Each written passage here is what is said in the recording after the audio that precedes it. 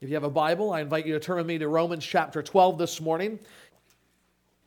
Romans chapter 12.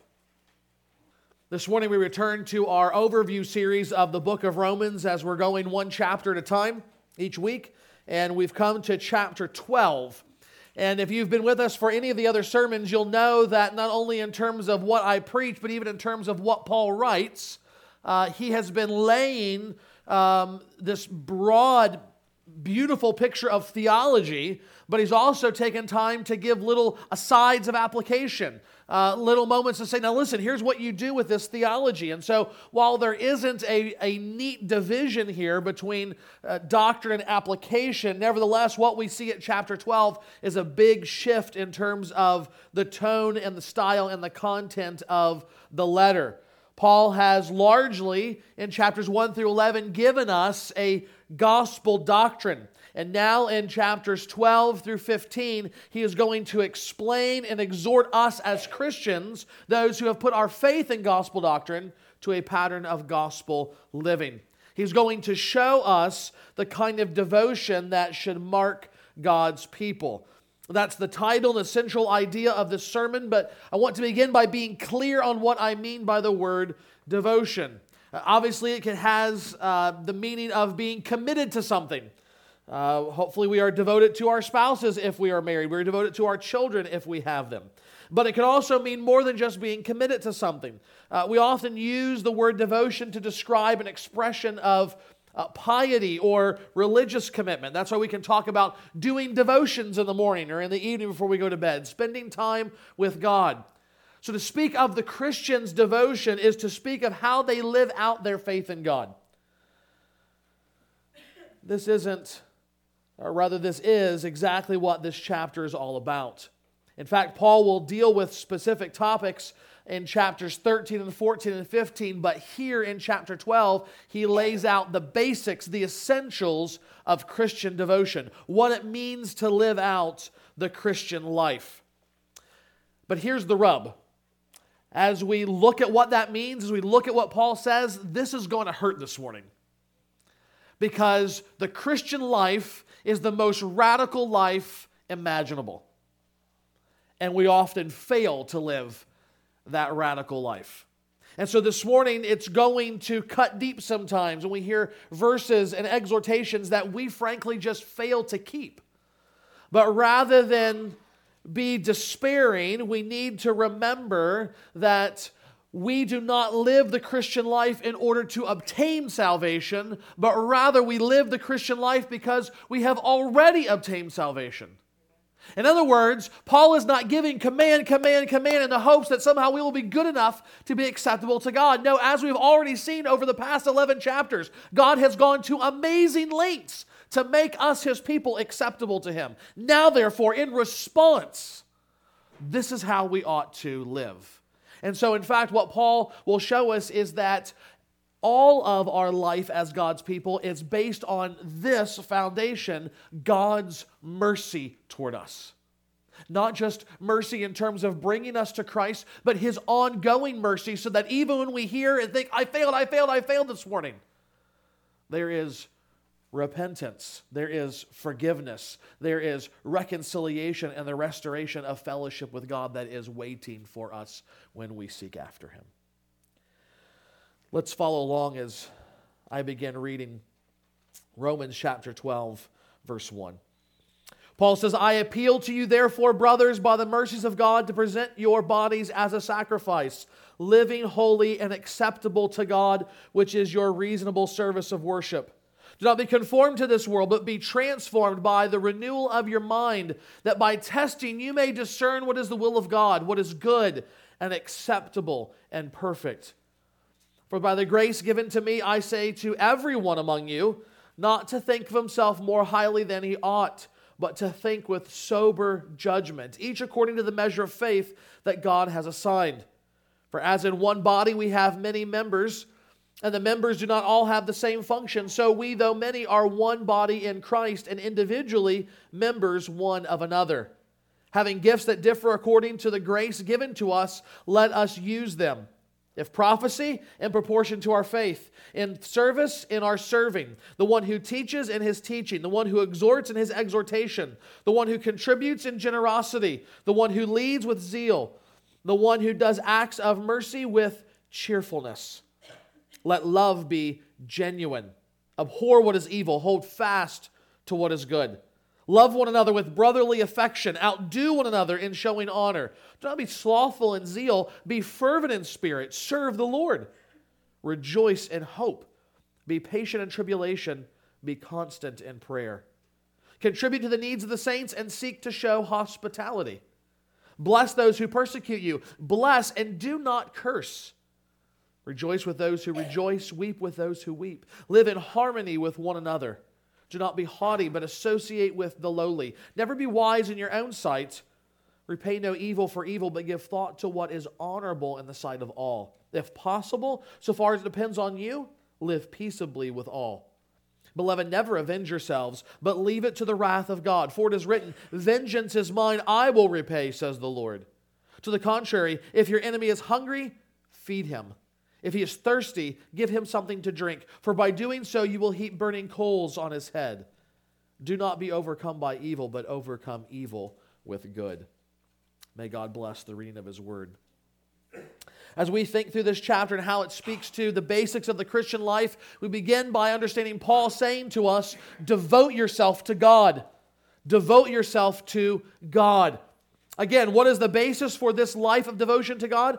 It's his mercy. He says at the outset, I appeal to you, therefore, brothers, by the mercies of God. The therefore signals not just 9, 10, and 11, but all of what has come before. Think about that. Think about this kind of massive mountain of theology that Paul's been building up. And he says, now on top of all of this, here's our response. By the mercies of God, go and live the Christian life. And once again, if we skip over that, if we think somehow that obedience brings mercy rather than mercy leading to obedience, then we will have flipped the Christian life and we'll do one of two things. Either we will be miserable as God's people, or we will have failed to comprehend the gospel and not be saved at all. Salvation does not come by the working of our hand, but by the mercy of a sovereign God who calls us by his grace to faith in Christ. All that we do, all that we have, all of our salvation is rooted in him. So when he lived on this earth, he lived for his people. He was living a righteous life on their behalf to make them acceptable before God. When he died on the cross, it was not for his sin or the shame of his perfect life. There was nothing to be ashamed of, but rather it was for us, the punishment that we deserve. He died on our place that we might have forgiveness with God. When we believe that, when we put all of our hope, all of our confidence in the future and our acceptance with God on him and what he did for us, then God saves us. And as Paul said, he makes us a part of his people, adopting us as his children. And so we must build our life from the outset, our life of devotion before God on his own mercy towards us. Based on that mercy, what does Paul say we should do? We should offer up our lives as a sacrifice. Now, you may have noticed that when I read really just verse 1, it looked a little bit different, and that's because although 99% of the time I'm very happy with the ESV, they kind of fell into just what was a common way of translating this verse that's not actually all that great. I think it's a little misleading. It's not somehow that we are a living sacrifice that is holy and acceptable to God. We are to offer ourselves as a sacrifice that Paul describes is in three ways: living, holy, and acceptable, which is why I read it that way. Paul says that we are to offer ourselves sacrificially. Now, first of all, just think about the culture in which he's writing. He's writing to Jews and to Greeks. What have they done their whole life in their religions? They've offered sacrifices. The Jews have offered the sacrifices according to the laws of Leviticus to show their faith in God, to receive atonement. But what did Paul say? That atonement was not final. It was pointing forward to Jesus and the true and lasting atonement that would come. Think about the Greeks who've offered all kinds of sacrifices to pagan deities, trying to satisfy their wrath, trying to open up their stingy hands to pour out blessings. And what has he said? That's not what we're about anymore. You don't go grab something and give it. Now, we, as in the terms of some of you kids will enjoy hokey pokey, we put our whole selves in. This is it. Everything about our life is meant to be offered as a sacrifice to God, something that is living. That means it's ongoing. But more than that, it's holy and acceptable. We're not, when it comes to giving our life before God, we're not giving Him leftovers. We're not saying, I'm going to do this, this, and this and be happy. And now, God, whatever time I have left over, whatever years I have left in life, whatever comes out of the rest of my bank account, that's for you. That's not what God says. Completely, sacrificially, we offer our bodies, meaning our whole lives, over to God. People say, I gave my heart to Jesus. I'm glad, but He wants more than that. He wants everything. He wants everything. We don't just give Him the leftovers. We don't give Him something that He doesn't want. God says, this is what the Christian life looks like. And we don't say, well, that's nice, God, but I'd rather live it this way. No. We offer what is holy and acceptable to Him. In other words, we live our life the way that He says. We bow the knee before God and we say, here it is. Everything, my life at your command. That's huge. Don't just be like, hey, I got it. No. That turns everything you've ever been taught by American culture on its head. You're not just here for yourself. You're not just here for the American dream. You're not just here to make the most of anything and everything in this life. No, you are here for God. And notice how Paul frames this. As huge as that is, he says, this is just the most reasonable thing imaginable. Well, once again, I have no idea why, and I think it's because the NIV did it first. I have no idea why they have spiritual here. The word is the word we get from rational or reasonable in terms of worship. I think they're trying to make it distinct from being a worship service maybe. But the point is, Paul says this is your reasonable, your rational service of worship. You say, this seems massive. It is. But Paul says, what other response is worth what God has done for you in Christ? This is the most rational, reasonable thing you can do in response to Him. And just to make the point, it's not about this service. Sometimes we talk about going to worship, and that's okay as long as we understand it is gathered worship. It is corporate worship. It's not just worship in total. Every moment of your waking life, when you are able to decide where to go and what to do and how to think and what kind of attitude to have, it is meant to be an act of worship before God. Part of this means being... or part of what this means in terms of being wholly devoted to Him is seen in verse 2. He says that we are to be transformed into a new person. Do not be conformed to this world. Do not be shaped by its forces. Do not be conformed to its mindset. Do not take what they say is right and say, okay, that is right. Do not take what they say is wrong and say, okay, that is wrong. No. Don't be conformed to the pattern of this world, but be transformed by the renewal of your mind.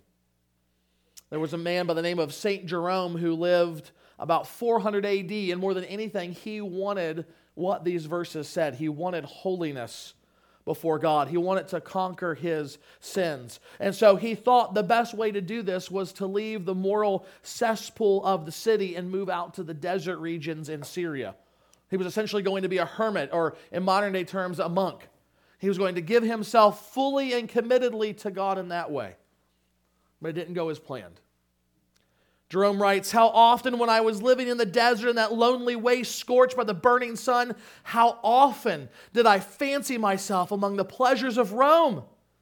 Through my fear of hell, I had consigned myself to that prison where my only companions were scorpions and wild beasts. I often imagined myself surrounded by dancing girls. My face was pale with fasting. My limbs were cold as ice, but my mind was burning with desire, and the fires of my lust kept bubbling up before me while my body was good as dead.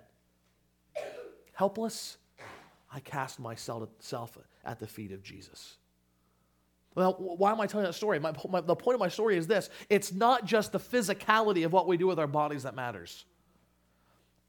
The sin that is carried out with our mouth, with even looks of annoyance or eye rolling or hands and feet that go places to do things they shouldn't go, it starts somewhere more deeper. It starts in the heart, the affections. It starts with how we think about life. And this is why Paul says that the way we have a transformed life is not just by changing our habits, but by renewing our mind. John Piper is right when he says the Christian alternative to immoral behaviors is not a new list of moral behaviors. It is the transformation that only comes by God's Spirit cleansing us from the inside, purging out the sinful desires, creating new affections and new ways of thinking after the image of God's own Son. It starts with the mind because right thinking leads to right desires, which leads to right living. And so we're reminded of Psalm 119 where the psalmist says, through your precepts, through your word, your instruction, God, I get understanding. Therefore, I hate every false way. Some of us love false ways. Some of us love sin. We don't tell people about it. It's our own private thing. But there are some sins that we indulge in, we delight in, we even make excuses for. How does that change? We get instruction from God by His Word. And what we believe is desirable and we seek out, God slowly begins to change our mindset about it until it becomes something evil that we reject. And we begin to hate every false way, loving God more than the sin. So if you ever wonder why we always harp on Bible intake, if why in our community groups we're reading about Bible intake, and it's about read the Bible, listen to the Bible, come get instruction from the Bible, hear sermons preached about the Bible, it's because that's how God changes us. We can go out and we can enjoy the wonders of God's beauty in creation, but that's not going to cause you to stop looking at pornography on your television. That's not going to cause someone to stop speaking maliciously to their spouse. God's Word is going to do that, wielded by God's Spirit. And that's what Paul says. Now, we've spent quite a bit of time on these two verses because these two verses set the tone for everything in the next 3 chapters. These two verses are the foundation of everything that Paul is going to say in this chapter, in chapter 13 and chapter 15. He says, this is what we do. And this is what it looks like played out in our lives. So my advice, take this week and memorize Romans 12, 1 and 2. If it takes you more than a week, then take a second week, take a third week. Get this verse in your head and allow it to begin to be used by God to bring you back to His Word, back to His Word, back to His Word. Not because we worship the book, but because we worship the God who wrote the book. And we want His desire, His presence in our life.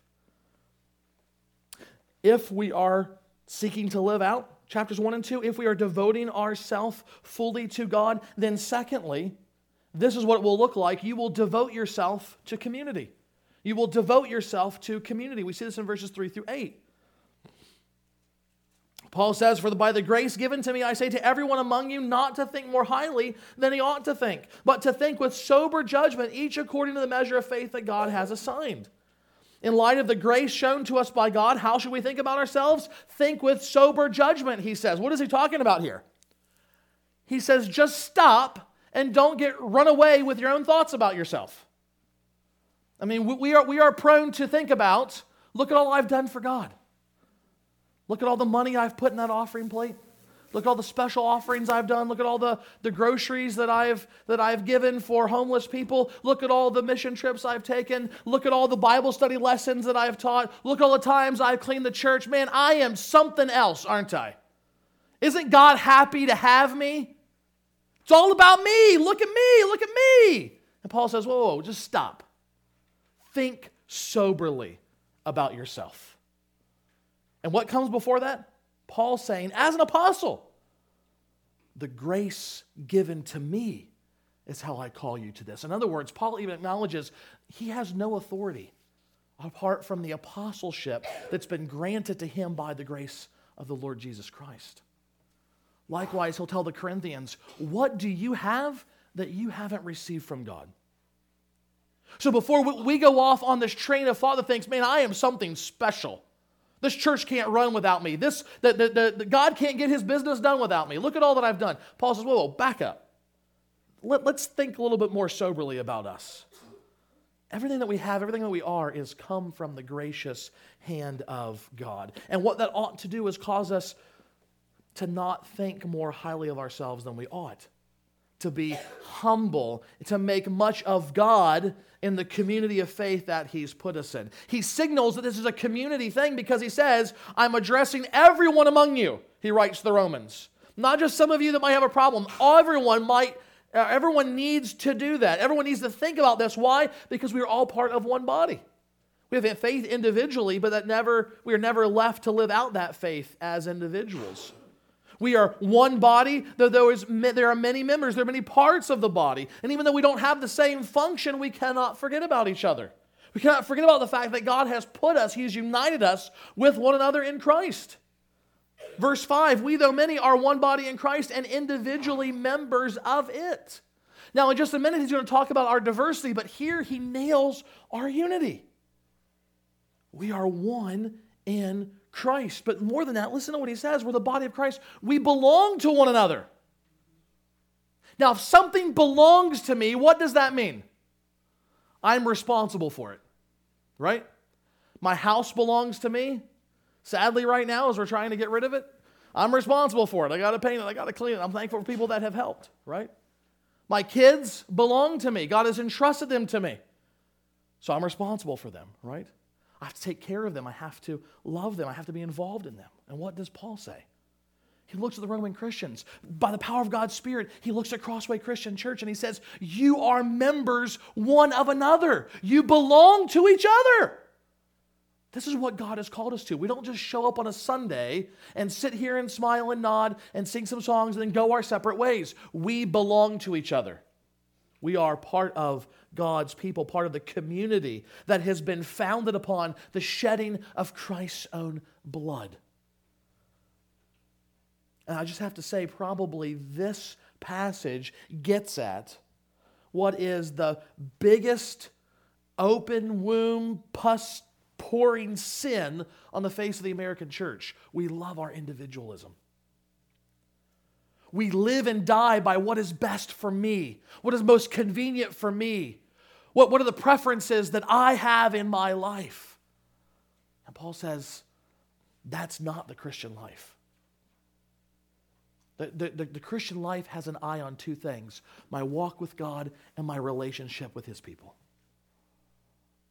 The I never comes into it.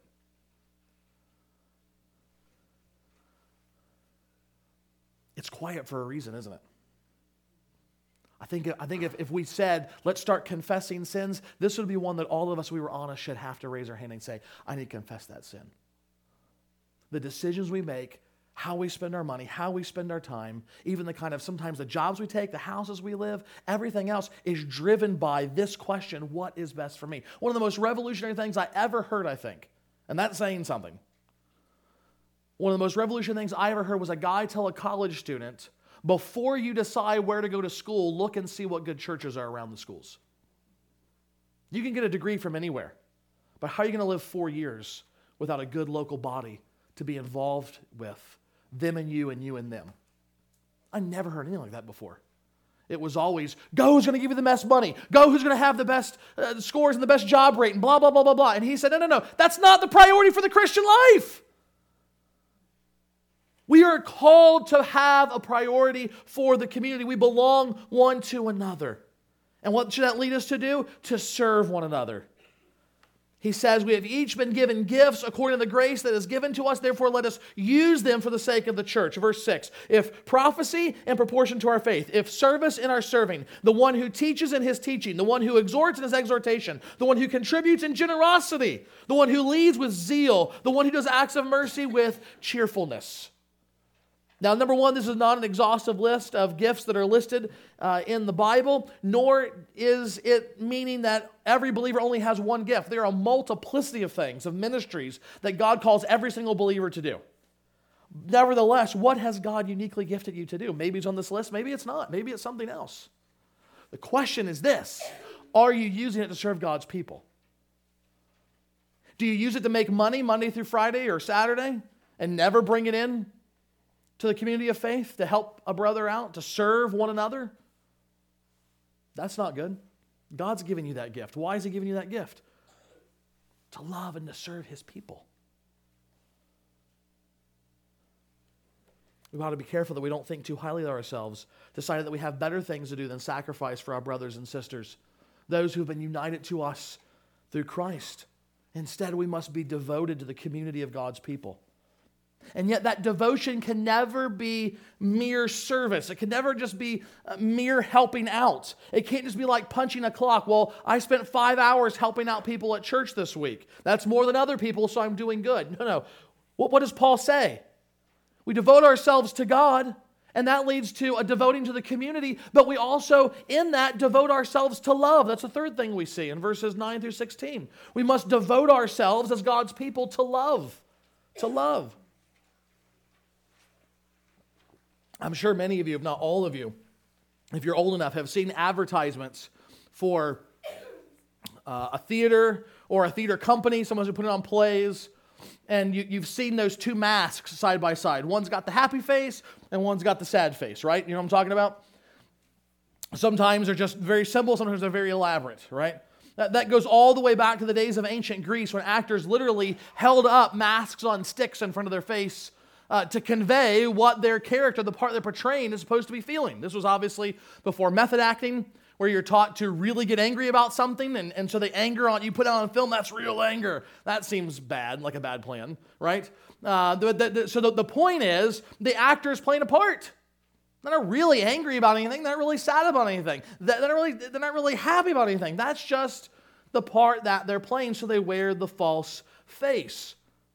Now, the Greek word for an actor, the Greek word for one who held up the mask, is the same word from which we get the English hypocrite. When it comes to the way we love as God's people, we have to make sure that doesn't describe us. We might have a smiling face when people say hi and tell us how they're doing. We may even have a laugh with them and say goodbye at services, and then we're done. And we don't think about them at all before Sunday. If we say we love them and that's the extent of our walk with the community of God's people, then we are hypocrites. That's not love. That's not Christian love. Love that is not deeply affectionate and translated into practical manifestations is not true Christian love. We could talk about being loving, but that's not what Jesus said. What did he say? He said, you are to love one another just as I have loved you. That is a high level of love and commitment, isn't it? And that's why Paul says, let love be genuine. In verse 9, love must be authentic. If you want to have a picture of it, think about Jesus in the garden. Judas comes up what? With an affectionate greeting, a kiss. And yet what is the purpose of that kiss? To betray Jesus. And Paul says, don't love like that. Don't give hugs and handshakes and smiles on Sunday when you have absolutely no interest in the lives of those around you. He says that's not Christian love. Let love be genuine. At the same time, though, notice that in the depth of that affection, love isn't blind. Part of loving, according to God, means that we abhor what is evil and hold fast to what is good. Now, once again, that's the opposite of what our culture says. If you love me, you won't judge me. Really? So if I see you puffing away a pack a day of cancer sticks, I shouldn't try and say something to you? If I'm a doctor and I can tell by the cough, by what's coming up, there's a chance you've got a tumor in there and you need some serious chemo, but that person hates doctors, I shouldn't just say, oh, well, they're on their own. If I see something wrong with someone, should I not go and lovingly tell that to them? That's what Paul is saying here. Love is not naively sentimental. It's not just, we'll just all get along and it doesn't matter and we won't talk about our differences. No, that's not Christian love either. Real love doesn't reduce everything to its most common denominator. It doesn't ignore what's right or wrong, good and bad, and just accepts everyone and everything. That's worldliness. That's spinelessness. In biblical terms, that's the fear of man. But genuine love flows from our experience of God's love. Therefore, it reflects His character. And what does God do? He abhors evil, and He remains constant in His goodness towards us. Sometimes the most loving thing you can do for someone, even God's people, is to look at them and say, you're wrong. Sometimes we have to say, I know you're wrong because I was wrong. I've been exactly where you're at. I've struggled with the same sin, and it's ugly. Let me pray with you. Let me read God's word with you. Let me help you get out of the position that you're in. And those that hear that should be confident that such a statement isn't driven by pettiness or unlovingness, but rather, as Paul says, by brotherly affection. That's how Paul describes love in verse 10. It speaks to loyalty and fidelity. Why? Because it's the language of family. And that's the language of church. Under normal circumstances, we have deep and loving commitments that exist among family members, even when they drive us nuts and they're stupid. We may call off work and drive hours through the night to be at their bedside when they're in the hospital. Because they're family. And we love them. And Paul says that's how it should be in the church, only more so. Think about the example of David and Jonathan. I mean, they define brotherly affection. Jonathan was more loyal to David than his own father. Why? Because he knew that David was God's anointed. He was the one in the right, and his father was the one in the wrong. Where does that kind of affection come from? Where does that kind of love come from? Go back to verses 1 and 2. It comes from God. John says that we are able to love because God first loved us. When we remember God's loving mercy towards us in the gospel of Christ, when He found us as undesirable wretches, worthy of hell, and yet set His affection upon us. You're about to be reading the prophets if you're tracking with us on our reading program, and you're going to come to a passage in Ezekiel where God talks to Israel, and He says, you were like a child who had just been born and was abandoned by the side of the road.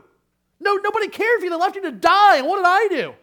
I came and I picked you up and I loved you and I cleaned you off and I brought you close to me and I made you my own. That's what He's done for all of us who put our faith in Christ. We were worthless, destined for hell in our sin, and God showed mercy to us. He showed love to us. And if we go back to verses 1 and 2, remember what God has done for us, we soak in that mercy of His love, guess what? We will become loving people. It's inevitable. It's inevitable. So you don't have to think, man, how do I struggle and bend and how do I make myself? No. Allow God to transform your mind. Allow God to transform your heart and renew it not after the image of the world but of His Son, and you will become a loving person.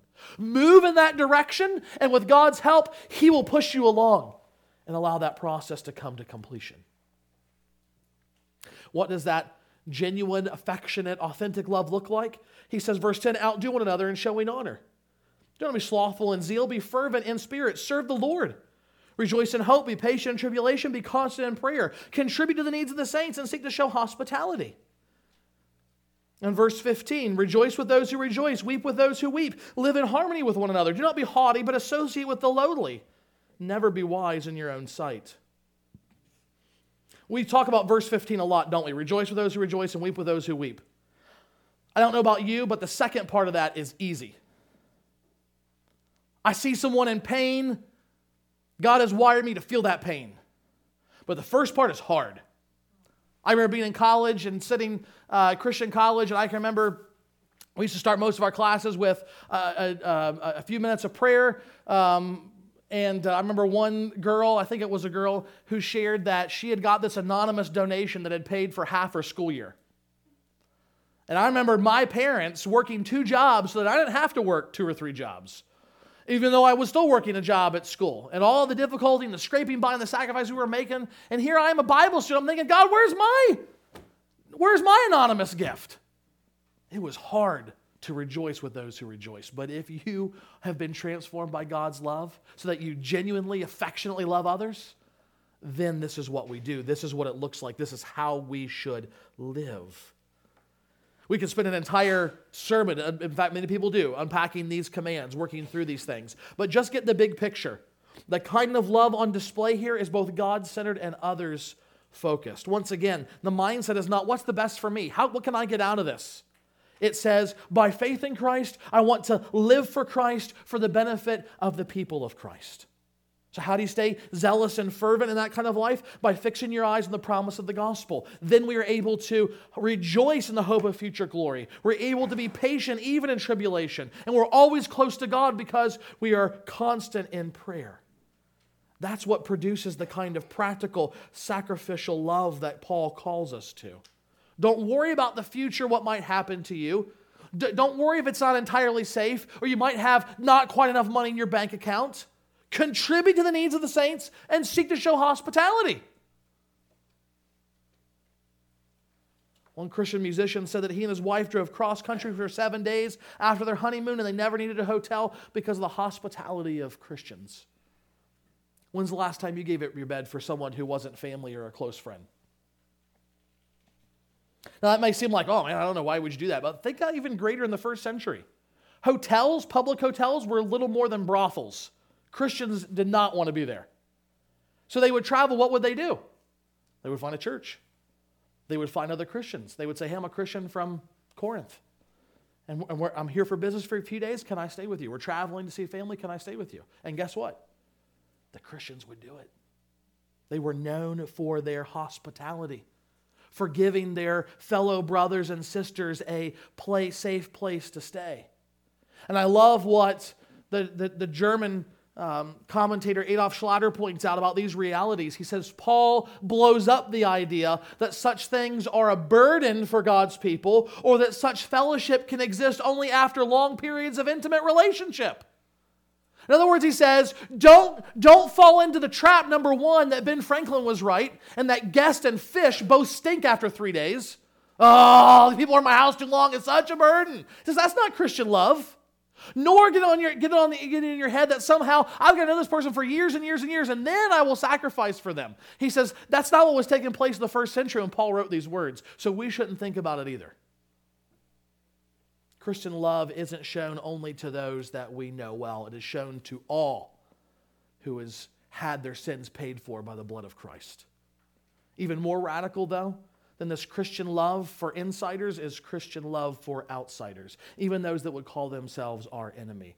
And in these final verses, Paul says, as God's people, saved by God's mercy, resisting conformity to the world, devote yourself to peace. Devote yourself to peace. Earlier, we skipped over verse 14.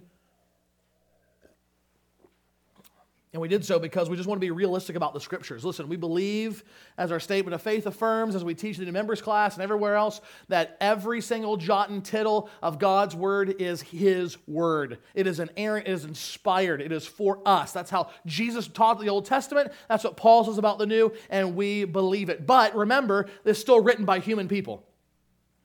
And I think as Paul's either dictating and someone else is writing down, or as he himself is writing, he kind of got ahead of himself.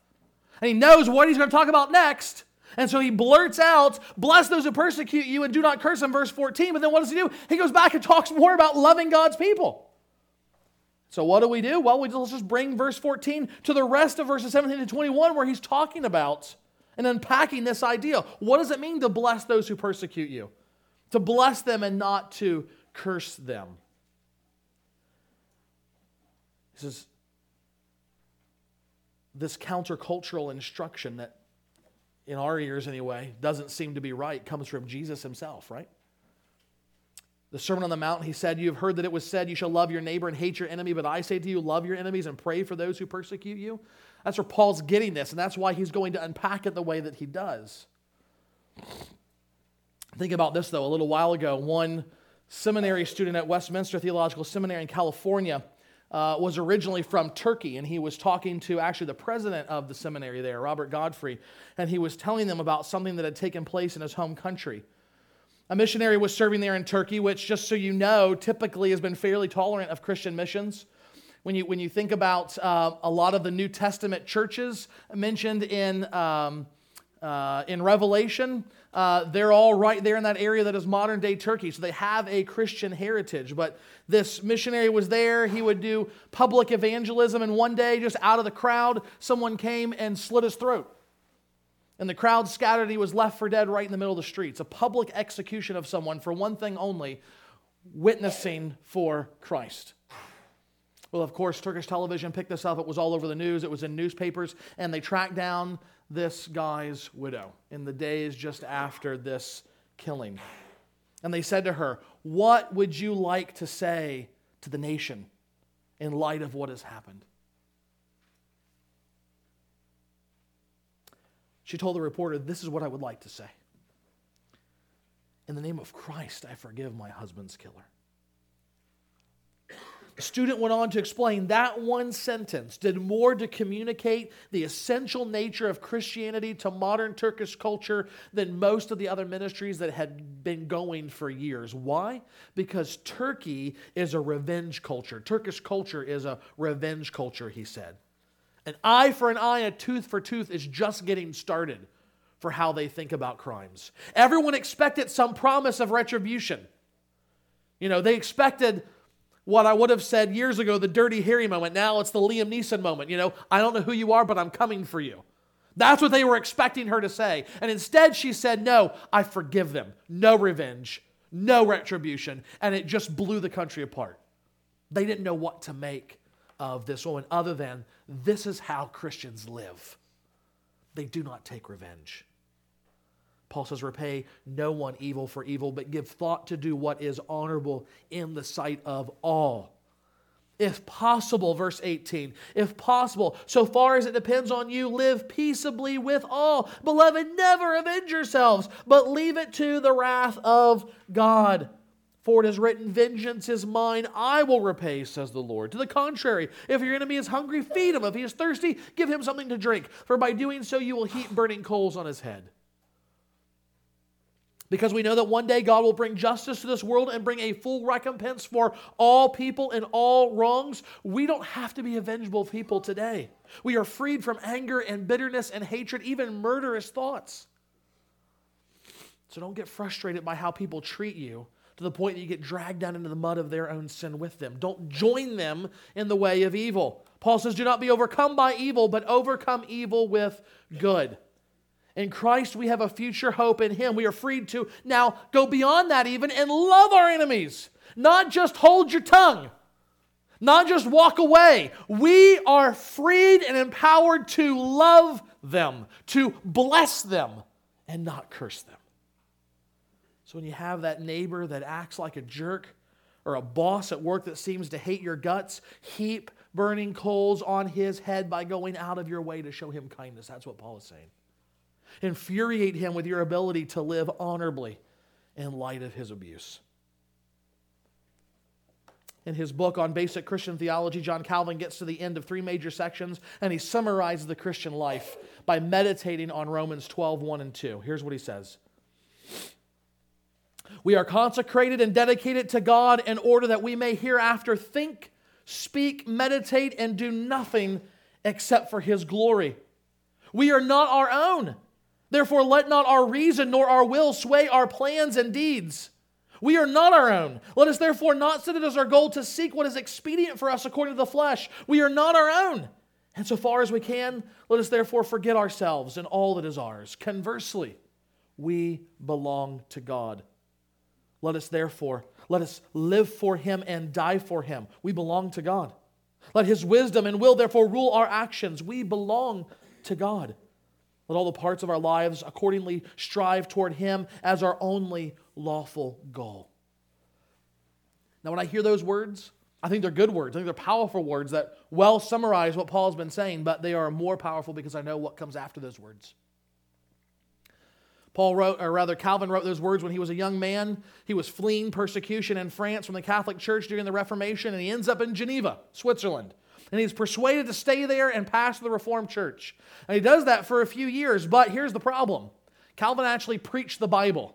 And he told not just the common laborer, but also the city officials, you've got to give up your lechery, you've got to give up your debauched life. If you're going to be called Christians, this is how you live the walk of holiness. And guess what they said? We don't want to hear that. Get out. They literally banish him from the town. Not a great way to end your first pastorate, I have to say. So Calvin travels on, he lands in Strasbourg, and his experience there couldn't be more different. People love him. They respond to the preaching of God's word. There is intimate fellowship and a growing church. Life is good for Calvin in Strasbourg. And then after just 2 years, a letter arrives. It's from Geneva. And they're begging him to come back.